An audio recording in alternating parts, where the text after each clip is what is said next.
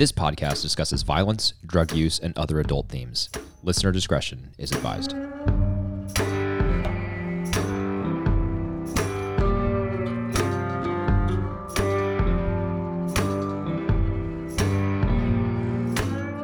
All right, welcome back to another episode of Breaking Bad. We are discussing today the penultimate, as opposed to the anti-penultimate, right, Josh? Penultimate. The real term. That's right. The penultimate series, the penultimate episode in the series. This is season 5, episode 15, Granite State. And as I already mentioned, already brought him in, Josh Goldman, my perpetual co-host. We are almost there, Josh. How does it feel to be 50 meters from the finish line?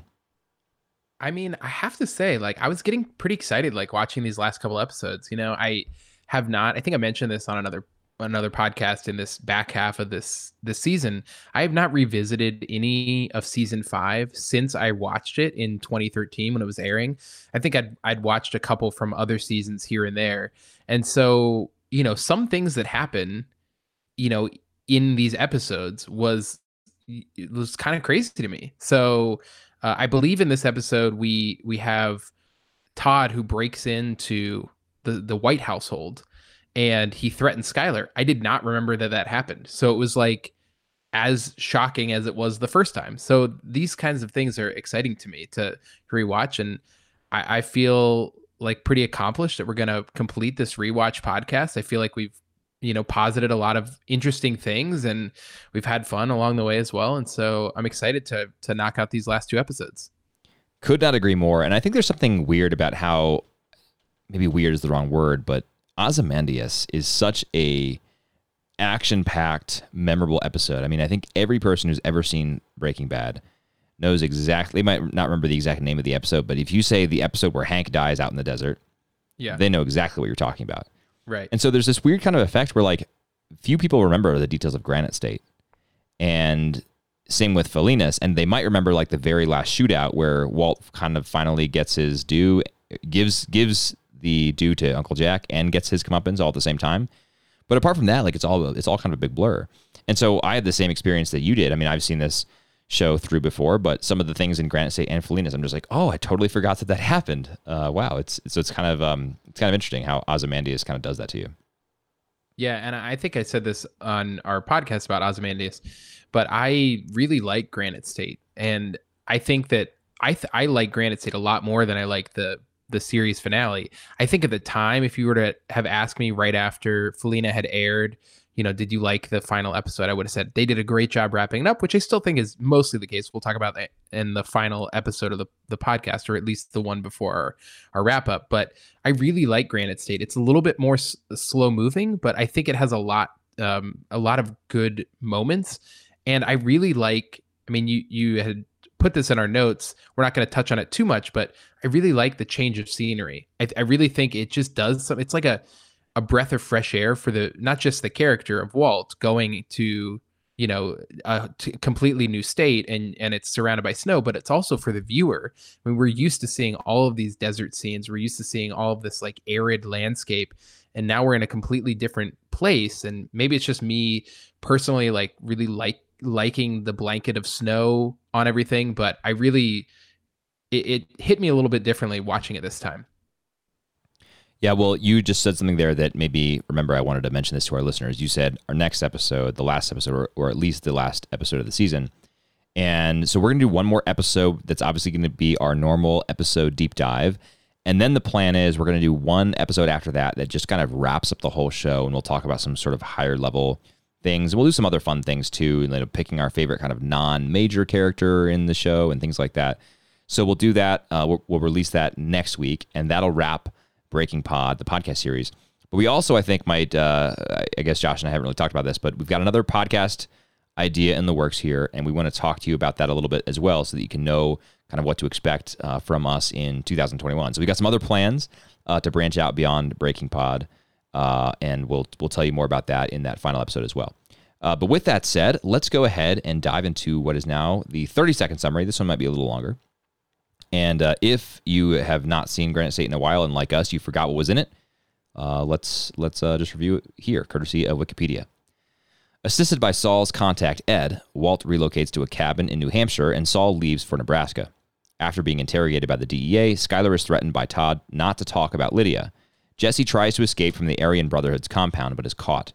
As punishment, Jesse is taken to Andrea's house in a van and forced to watch Todd murder her. Walt calls Walter Jr. from a payphone in a bar, but Walter Jr. gets enraged and hangs up the phone after telling his father that he should just die. Walt then calls the DEA to turn himself in.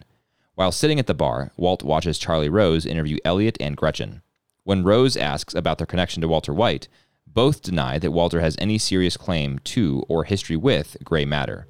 The police soon encircle the bar, but Walt has already left. Josh, what grade do you give this summary? Yeah, this is pretty good. I guess it definitely covers all the major points. I think, as I mentioned in sort of like the intro part, this doesn't really capture the change of pace or the change of feeling that the episode provides with this completely new setting. So I think other than that, it's mostly fine. I mean, it definitely covers bullet points of what happens. I would say maybe C plus, B minus, something like that, teetering on the edge. Yeah, I think that's right. I would agree with you. I mean, hits all the high points. As we've said, these are not art forms, so they're not written very well, and they don't capture all the drama that's going in. But I think you're right. It hits the high points. I will say we might need a little bit more, if you have not, especially if you're taking your time in watching these, you might need a little bit more in a summary about Elliot and Gretchen, because we haven't heard from them since, I believe, season 1 or 2. I mean, I know that Walt, maybe it's season 2, he goes to the birthday party. It could be season 1. I can't remember at this point, but he goes to their birthday party, and that's the last we hear from them. So we could use a hyperlink. I mean, we get a hyperlink to Charlie Rose here, but not to Elliot and Gretchen. Yes. So maybe a little bit more context here would help. I will also add that the Charlie Rose stuff does not age well, of course, because Charlie Rose went down for either sexual assault or harassment issues. I think it was, I don't want to misspeak, but it was one of the two. And so he is no longer in the public eye. And it was one of these classic stories where, basically everyone knew what was going on and no one did anything about it. So Charlie Rose's appearance here, it's a real cameo. It really is Charlie Rose who plays this role. And I like that from its realism perspective. Like it looks like Gretchen and Elliot are being interviewed by Charlie Rose. And so it feels very real, but the appearance of Charlie Rose on that did not age well. Yeah, I totally agree. All right, well, let's go to trivia and bloopers. I've got a few things here. So the Ringer, we like to refer to the Ringer's list, says this is number 7. So Josh, you're in good company, liking this episode a lot. This is also the only episode that plays the entire theme song. I did not independently verify this. This was on IMDb, and I did not go back and rewatch every single episode to make sure the entire theme song did not appear elsewhere. But I think that's right. Sounds right. Yeah, it does. It sounds right. And I mean, as you're watching this and that theme song comes on at the end and then plays all the way through the credits, you're like, oh, this feels very different from anything I've seen before. This is also kind of amazing, and we'll talk more about this scene later. But in the Charlie Rose interview, he mentions a column by Andrew Ross Sorkin. And if you look on the New York Times site, they actually have this parody column that was written by Andrew Ross Sorkin, or ghostwritten for him by the studio, and then they published under his byline. And it's an article all about Gretchen and Elliot and gray matter and their former partner Walter White, who broke bad and baked methamphetamine. It's pretty fun. So that is actually a real article on the New York Times. Obviously, just as parody for the purpose of the show. It's just a big gag, but I will put the link to that article in the show notes if you want to check that out. Another fun thing, when Saul and Walt are in the basement of the disappearer, as Saul calls him, but Ed, the vacuum cleaner guy who relocates them, Saul says something to the effect of, look, best case scenario for me is that, X years from now, I'm the manager of a Cinnabon in Omaha. And it's hilarious because if you've seen Better Call Saul, that's exactly what happens. In fact, the very beginning of Better Call Saul, the pilot, opens with this extended montage of a man who turns out to be Saul Goodman working in a Cinnabon. And he's like, you see all the cooking and the blending, and then you see him kind of clean up at the end of the day, et cetera. So Saul indeed does get his manager job at the Cinnabon. Josh, I also found this interesting review from IMDb. This is from September 2013, and your the favorability index of Granite State this episode for you reminded me of this user review. I'm just going to read an excerpt of it. This person says, this is, I think, my 6th review of a Breaking Bad episode. I have to say it is one of the most difficult tasks ever. There are so many thoughts racing through my head, theories, losses, and tense moments. I try to keep it as vague as possible, but frankly, I'm beginning to run out of ideas. The sheer shock after every single episode of this brilliant series is close to unbearable. The searing intensity that makes your heart race like crazy just gets me every time. I wish there was a higher rating than 10 out of 10 for this episode, but there isn't, so I guess it's 100% from me.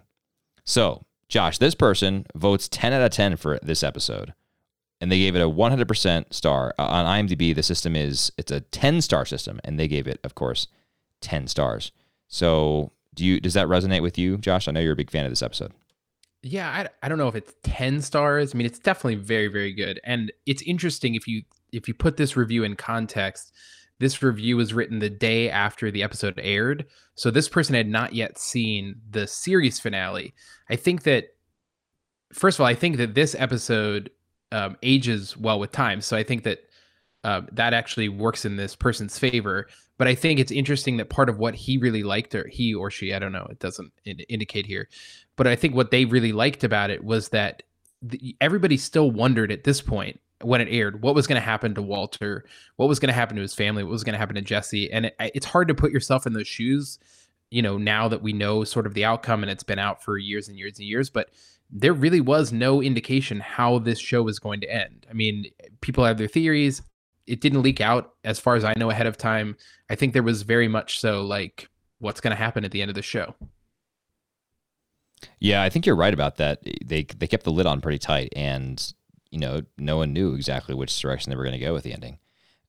Let's dive into some of our scene selections here, Josh. I think for the purpose of going chronologically, let's actually start with your best scene, and then we'll pivot to best writing. And then we'll talk about my best writing, best scene, which really are kind of combined. So I'll start with you. What is your best scene nomination? When I was going through this episode, I had a little bit of trouble like finding. I mean, a lot of these scenes sort of like run on for extended periods of time. Yeah. So it's a little hard to like pick exactly what's the best scene. I think if I were to say like cumulatively, I like all of the scenes with Walt in the Granite State. I like that change of scene, but that encompasses a lot of different things. So for the purposes of picking one thing in particular, I picked this scene between Walt and Saul. And so we'll hear a little bit of their conversation, and then I'll explain why I think that's the best one. I hate to be a downer here, but there are 2 DEA agents missing, presumed dead. You think the feds are gonna just let that go because you hit the ejector seat? First thing they're gonna do, they will RICO your wife and kids out of the house. That condo is gone. Your bank accounts, they're frozen. Her picture's probably on TV right now, next to yours. Who's gonna hire her? Money's no problem. Well, I don't mean to contradict you, but getting it to her, impossible. What I really like about this scene, I mean, this goes on for several minutes of their back and forth, and finally Ed, the disappearer, tries to interject, and then he gives him some more time. And the scene ultimately ends with Walt attempting to threaten Saul to say, look, you have to help me. If you don't help me, there will be consequences. And then Walt sort of dissolves into this coughing fit. And you're reminded that this is a really sick man, not just morally, which we know, but like physically as well. His cancer is back and it's not going very well for him. And what I like about the scene is that this is a perfect indication of where Walt as a character is, because he is trying to keep this persona of Heisenberg, that he's in charge, that he knows what's going on. He can make things happen. He's rich. He can take care of his family.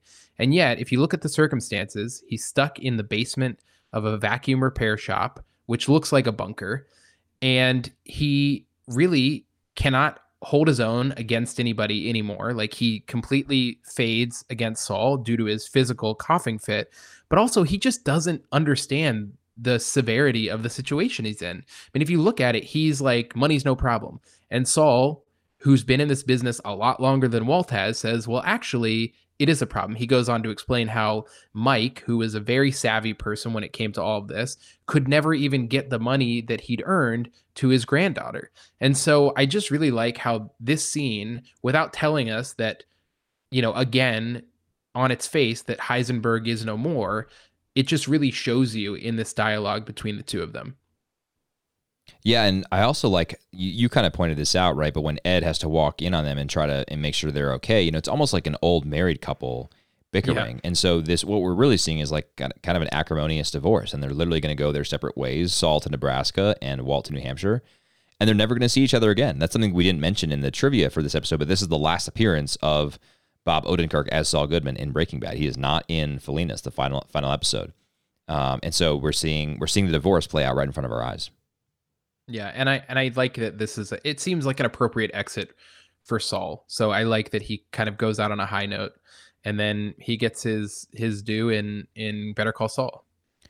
Well, let's pivot now to your best writing nomination. I will play this right now. This precedes my best writing, best scene nomination. I'll play this and then we'll talk about it. I wanted to give you so much more, but this is all I could do. Do you understand?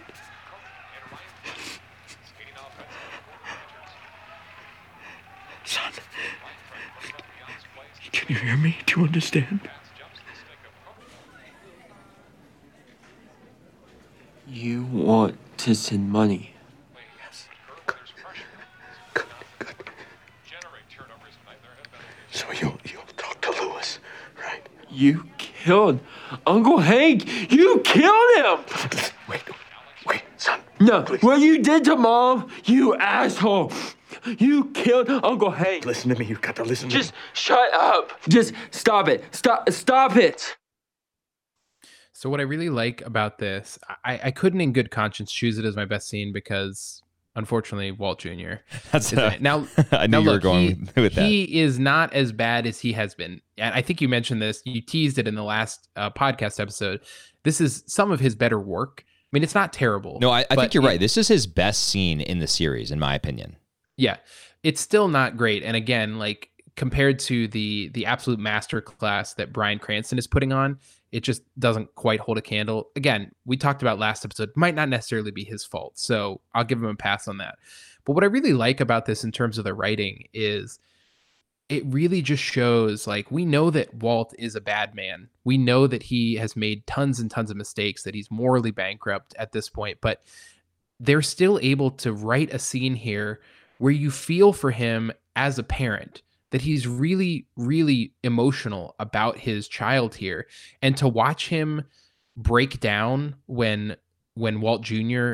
completely rejects him is just, it's very truthful in what it's saying. And that's why I appreciate it as best writing. So that's why I picked that. Yeah, I also love that it's best writing. I mean, the part that we couldn't play just for the sake of time, after Walt Jr. starts to say, like, you killed Uncle Hank, how could you, et cetera, and what you did to Mom, et cetera. After that, Walt says something like, it can't all be for nothing, please. And that's what we're thinking too as we're watching this, right? Like, look at this absolutely broken man. Like you said, Josh, he's a very sick man. He's a very broken man. He's done all of these things ostensibly for his family, and now he's really left with nothing. His wife, Ed tells him, right, that his wife is living in a small place that she got, not their old house, etc. And she's not living large. She has to get a part-time job to make ends meet, etc. This is not the future he envisioned for his family. And now his own son is rejecting the help that he's offering. And that was just a really powerful thing. And of course it ends with the whole, why don't you just die? I mean, I cannot imagine hearing that from your own child.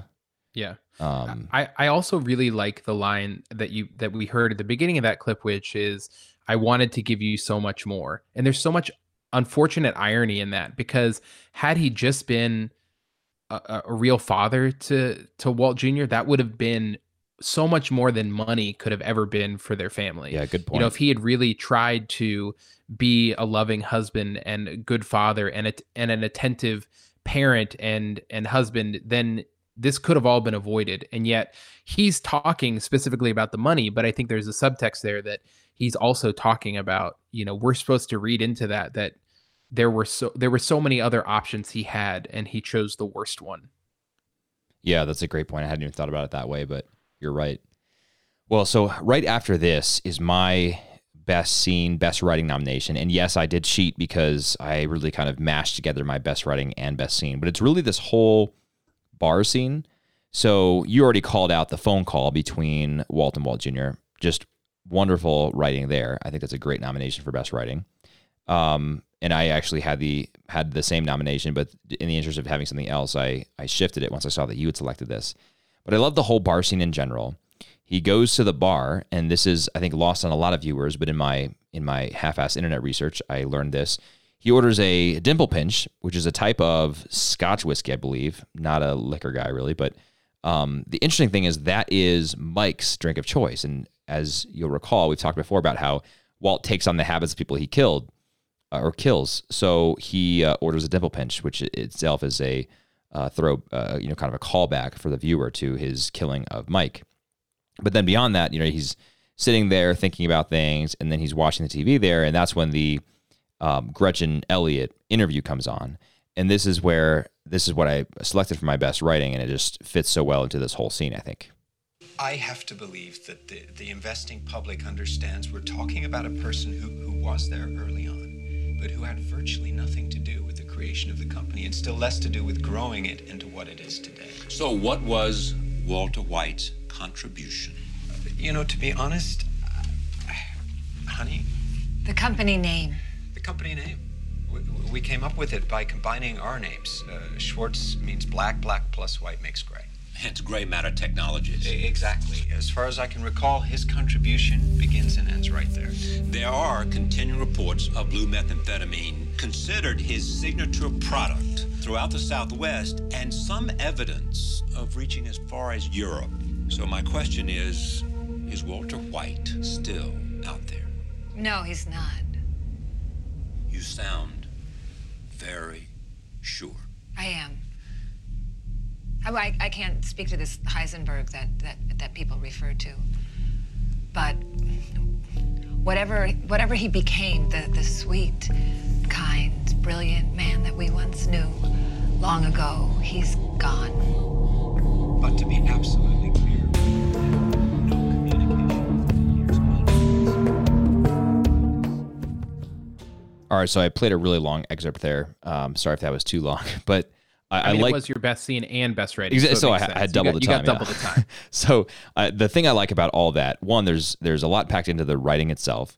So from a writing standpoint, the fact that Gretchen and Elliot are illustrating how, one, the only thing Walt ever did was come up with the name, or help them come up with the name, black plus white equals gray, and that he was not at all involved in the formative chemical work for which their company is now known.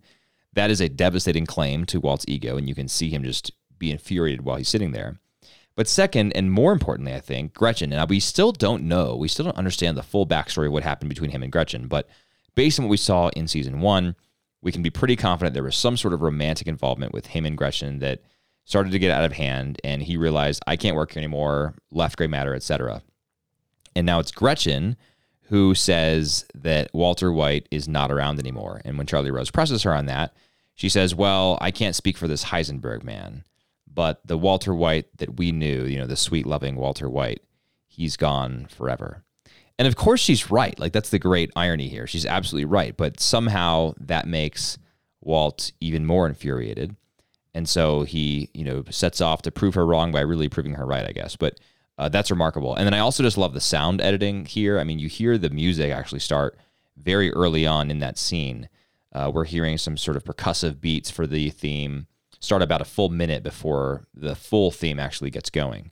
And then the way the whole scene is staged, the music's going while the cops are showing up. And then when they do show up, they see a half consumed glass of Dimple Pinch and an empty napkin and no Walter White.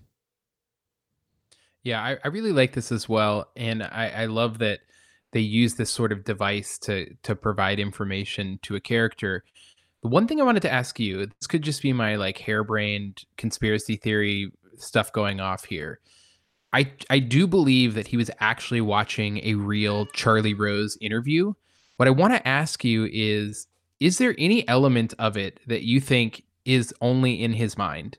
Because if you watch how Charlie Rose is conducting the interview, it seems very natural at first. He's asking about the company. Then, of course, he does ask about Walter White because there have been rumors wasn't he involved? But then he asks, I've heard mention that, we hear at the end that this blue meth is still out there. Is Walter White really gone? And now, to your point, the writing of that can be read in a very, very literal way, which is is this person who you knew still out there? But I tend to think about it is like maybe it could also be interpreted as like, do you still have contact with him? Are you still aware that he's out there cooking meth? In which case, I think that could be sort of like an interpretation that's only in his head. And if you notice, like we don't actually see the TV screen when that question's being asked.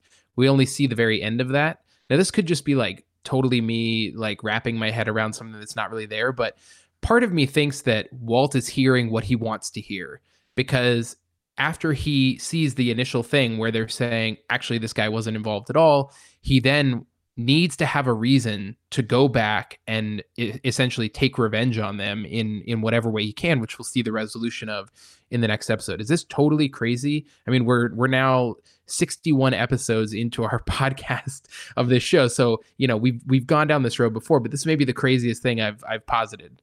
Well, it's not actually that crazy, I don't think. I'm not sure if I totally agree with it in this instance, but I'm the one, remember, who suggested that perhaps the fly wasn't real in the whole episode Fly, right? So the possibility of Walt completely imagining like even an entire antagonist is not, I think, too crazy. And I don't know. I mean, maybe you're right. Like maybe what we're viewing is not actually any sort of objective reality, but it's reality as filtered through Walter White. So we see Charlie Rose and we hear Charlie Rose asking his questions, but maybe all we're doing is seeing it through Walt's perspective, through Walt's lens. So yeah, I mean, I think there's obviously a real interview going on, et cetera, but the way that Walt is understanding it and the way that it's being filtered through to us could be very well through the eyes of Walter White.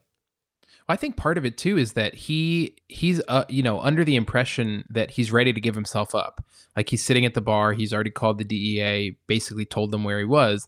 But I feel like there's a part of him at some point when he's sitting there, maybe after he's had a couple drinks of the drink that he's purchased, that maybe he's having second thoughts. And so he needs a reason, whether it's actually this real Charlie Rose interview or whether it's a part of his imagination or whatever it is, to sort of backtrack on that and say, actually, I need a reason to go back and figure this out.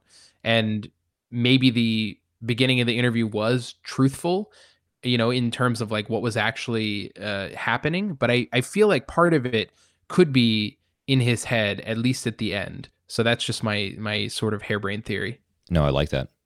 Well, let's go to best moment, Josh. You've got a pretty powerful one, and this is one of the ones that I actually forgot about until I watched Granite State again, and then I realized, my goodness, this happens. This is terrible.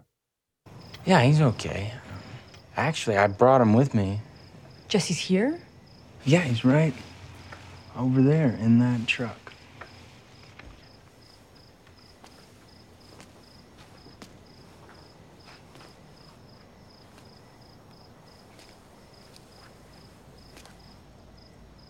Where? No!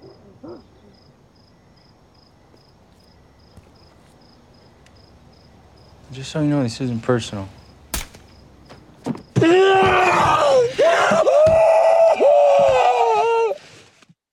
I mean, just like the utter anguish in Jesse's, face and his voice. I mean, the acting here is truly remarkable by Aaron Paul. I mean, like, I don't think we should underestimate how difficult something like that is, because he's reacting to something that's not actually happening, but he's really fully in character here. But, I think this scene, obviously, as we've talked about recently, like our best moments are not necessarily like the most fun moments, but they're certainly some of the most powerful ones. And this is just like, it's just adding to the truly horrible situation that Jesse finds himself in. I mean, he's a captive of these horrendous neo-Nazi characters, and he's attempted to escape. And now really one of the only few people he cares about is now being killed. And this is one of those like really sadistic moments by Todd where you're like, actually, this guy, despite on the surface seeming like he could be an okay person, like this is one of those reminders that he's just as bad, if not worse, than some of the other Uncle Jack crew members. Yep. And I just feel like it's just so, I mean, we talked in the last episode, like, well, maybe this is the worst it'll get for Jesse, but this is another example of like, it's just continuing to get worse and worse. And throughout this episode, we don't see the passage of time, but we sort of get the sense that there's a passage of time of maybe 3 to 6 months. I don't know exactly how much, but Walt sort of goes through the newspaper when Ed brings him some supplies, and you get a sense that there's a passage of time. So Jesse has been dealing with this, like having to cook for these people, having to be in this cage for so long. And you just sort of feel, it's like one of those moments where you can actually feel the anguish of the character coming through the screen. And so that's how you know it's a truly powerful moment. You're absolutely right. We see Todd be so like crazy, for lack of a better word. I mean, it's not even borderline psychopathic. This is straight up psychopathic, how he can like smile and lay on the charm and then just shoot someone in the back of the head. And Andrea is the definition of an innocent bystander who has tried to do good. I was going to say that too. She's one of the only people we've seen who's gotten killed off in the show that truly did nothing wrong. I mean, she's had her problems in the past, but certainly nothing on the level of deserving anything like this. Right. I mean, we saw Mike die, and that was sad because you sort of get attached to Mike, I think. But Mike got himself in a very dangerous business and knew what he was getting himself into. Jane, a horribly tragic death, in part precipitated by her own actions because she had overdosed on, or almost overdosed on heroin, and then was too blitzed to not asphyxiate. Doesn't make it any less sad, but I think it makes it a little bit less of a sucker punch. You see Andrea, this mother of young Brock, who's already been poisoned, the older sister of Tomas, who's already been killed by Gus's men, and now she's getting killed for no other reason than the fact that Jesse loves her and did not want to get into line with Uncle Jack's crew. And it's just super powerful. I totally agree. My best moment nomination is nowhere near that powerful, but it's just this little moment when Walt is so sick of being alone for 1 month, 2 months, 3 months, maybe more, in the New Hampshire cabin. He's seen not a soul except for when Ed drops off newspapers and some other things. And as the disappearer is about to leave, Walt asks him for just a bit more time. Afternoon of the 15th. Stay a little longer? Yeah, I got a long trip ahead of me. 2 hours? I'll give you another $10,000. So $10,000 for 2 hours. I would absolutely say yes to that. But Ed, by the way, says 1 hour. He's driving a hard bargain. If I were him, I would have said 2 hours for $20,000. I mean, if you can just, if Walt's just giving out 10 grand per hour, I mean, milk that. Come on. And all he has to do is play cards. So it's not even that hard. Super easy. Yeah. But yeah, I mean, it's just it's a sad moment. So Walt's sitting there with the chemo drip intravenously in his New Hampshire cabin with no central heat. He's got the wood burning stove in the background there, and this is the first man that he's seen in at least a month, we think, and he's willing to pay $10,000 just for another hour of this man's company. I think it's just another reminder, like this man is broken and he has fallen so far. I wanted to ask you about this too. When you watch this episode, do you get the sense when he first arrives at the cabin, there's almost this sense of like, this isn't actually so bad. It's kind of nice. Like it's quaint. You have a wood burning stove. Yeah. You have sort of a break. You got a couple DVDs you could watch. You can imagine you could get some books and just kick back and relax, which I think is what they want you to feel when he first arrives there. But then after a couple months, you see the toll that this sort of solitary confinement is taking. And I think that's also the point, because this is really like Walter White's purgatory. It's the place and the actions he has to go to atone. I mean, essentially, Ed is taking him there to live out his life until he dies. I mean, that's the idea behind the whole thing. And so, in theory, Walt should just be there until one day he can't live anymore. So I love that there's this like visceral, and it's this is one of the other things I really like about this episode. You're able to feel, I think, exactly what they want you to feel from this. Like at first you think it's not so bad. Seems kind of nice to get away for, as a parent, it would be nice to get away for a day, just to have a little break to read and watch TV. But, when that continues and for, lack of a better term, snowballs into this like perpetual moment of being alone. I mean, you can really see the pain and the sort of atonement that he has to go through.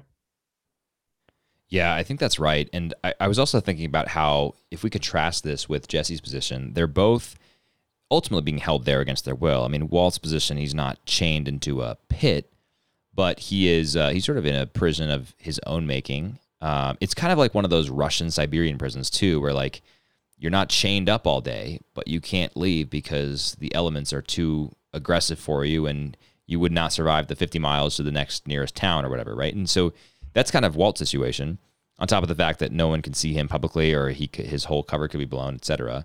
But the thing is, like, Walt is stuck there with a ton of money and nothing to do. And Jesse is stuck, like, doing all this stuff that's making a ton of money, but he's never actually seeing a cent from it. So it's like, you know, it's the two opposites in their situation that I think is interesting. And yeah, that's a really good point. And both are equally dissatisfying. Yeah. And miserable. Well, I think that's it. Any other nominations before we go into our nits to pick and then our MVP votes, Josh? That's everything I have. All right. What nits do you have in this episode? I've got a few. All right. I have one that I picked out. So, you know, when he's going to New Hampshire and he's essentially like, we find out he's in the back of this, I guess what might have carried oil or gas or something. It's hollowed out. Did you notice the way he was sitting when he was in there? He's like, so you're looking at one of those like long cylindrical tankers, and Walt is sitting so that his body is contorted along the curve. In the least comfortable position. Yeah, why would he not be laying down on the flat part? Like, couldn't he have asked for a pillow or a blanket or something? Like, he is in the most uncomfortable position. And when he gets out, he's like holding his back, like, it's like, you did this to yourself. You did this to yourself. There were other options. There's nothing else in that tanker.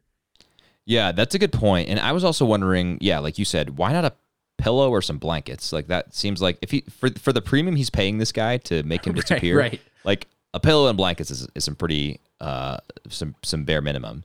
But second, isn't it true that weren't they saying that like they had just gone straight from New Mexico? Like, yeah. So he was in that tanker for 30 hours? Like, and he looked pretty spry for being stuck in a tanker for 30 hours. That's like, a good point. I would look more frail than he did coming out of there, I think. So yeah, that's a good point.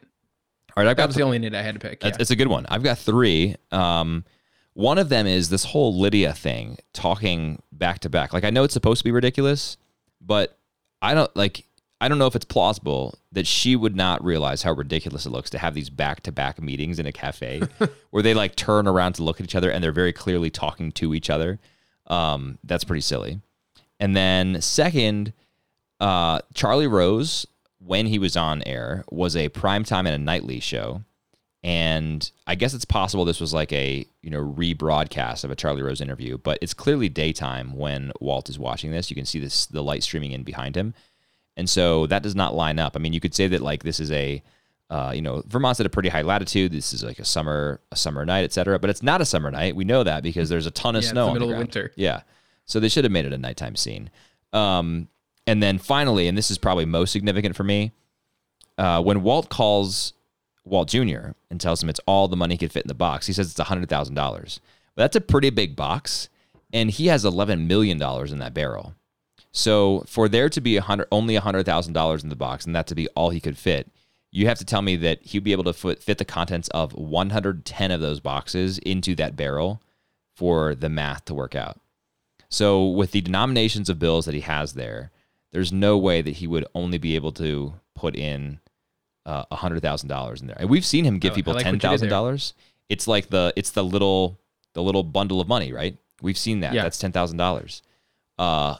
You're telling me that only 10 of those could fit into that big box of like Boost or Ensure or whatever nutritional beverage that was? It's possible he sent them a couple magnets from the Granite State, a couple souvenirs. The only thing I would say is maybe it's possible that he put something else in there and like, right, to disguise it. Fit the money around it. But if you just pack that full of money, there is no way it would only be $100,000. I like what you did there. You continued my you inspired inquiry into the mint, the weight of things last episode. Yeah, you inspired me. I wanted to do some back of the napkin calculations. So, all right, time for the MVP vote. I'm pretty sure I know how this is going to go, Josh, but I will pitch it to you first. Who is your MVP for this episode? Are you sure you know where it's going to go? Because I am going to go with Ed the Disappearer. Wow. Bold move. This is his only episode in the entire series, but I love the role that he plays in this episode. I love that he sort of works as a mediator. He works as this sort of like, it's almost like this mythical figure. And, you know, I just like that he sort of plays a foil to Walt, because if you think about him as a character, he's in a pretty odd business himself. I mean, it's certainly not something you would want to, like write home about. And yet he's living a pretty nice life. I mean, like, he doesn't seem to be in danger at all. He doesn't seem to have any issues. And I think that that's part of the point of all of this, is that he's supposed to be sort of what Walt could have been had he been smarter in the choices that he made. So I like him as a foil. I like him that without him, Walt doesn't make it out of the state, and Saul certainly doesn't escape. So I'm going to give him my MVP vote. I like that. That's a bold move, and I did not see coming. So well done. I'm going to go with the much more conventional expected pick of Walt. I think that Walt's job in this is remarkable. I already, talked about my best scene, best writing, but Walt drives that. We see this really egotistical Heisenberg just get infuriated that Gretchen and Elliot are talking about him in a way that he does not find to be permissible. And that galvanizes him to further action. He was going to give himself up, but no longer, of course.